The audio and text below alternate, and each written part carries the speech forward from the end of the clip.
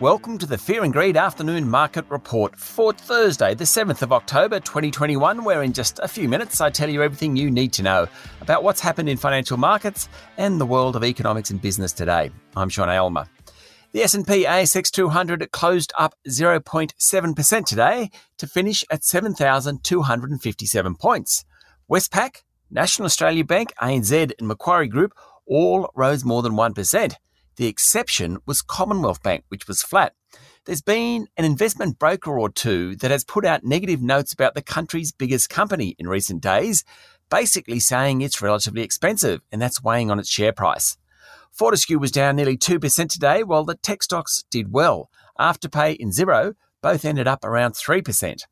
In corporate news, KFC franchisee in Australia, Collins Foods, will now run the fast food outlet in the Netherlands after signing a deal with the US-based KFC owner, Yum Brands. Its share price jumped almost 7% on the news.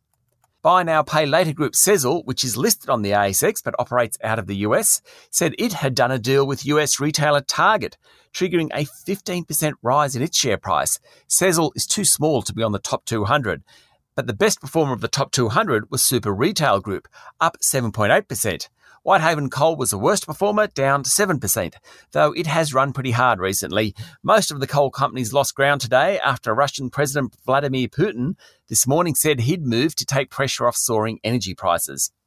Wesfarmers is in a battle with Sigma Healthcare to purchase Australian pharmaceutical industries. Sigma's bid is higher, but Wesfarmers has a right, which it exercised today, to buy Washington H. Soul Pattinson's 19% share of API. Both companies are doing due diligence on API at the moment. In economic news, the Bureau of Statistics released data today that showed that payroll jobs through July, August and September fell back below their pre-pandemic level, all thanks to the lockdowns in Victoria, the ACT and to a lesser extent, New South Wales. In COVID news, the Prime Minister Scott Morrison said New South Wales, which will reopen next Monday, provided hope for the rest of the country. The State Premier Dominic Perrottet announced some extra easing of restrictions from next week.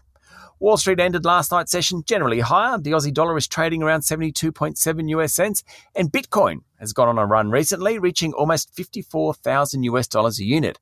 One of the world's biggest investors, Soros Fund Management, this morning confirmed it was trading in the digital currency. That's it for the afternoon market report for Thursday, the 7th of October, 2021. Join me tomorrow morning for the Friday edition of Fear and Greed, and then for my chat to Tim Lawless from CoreLogic about the amazing Australian property market. I'm Sean Aylmer. Enjoy your evening.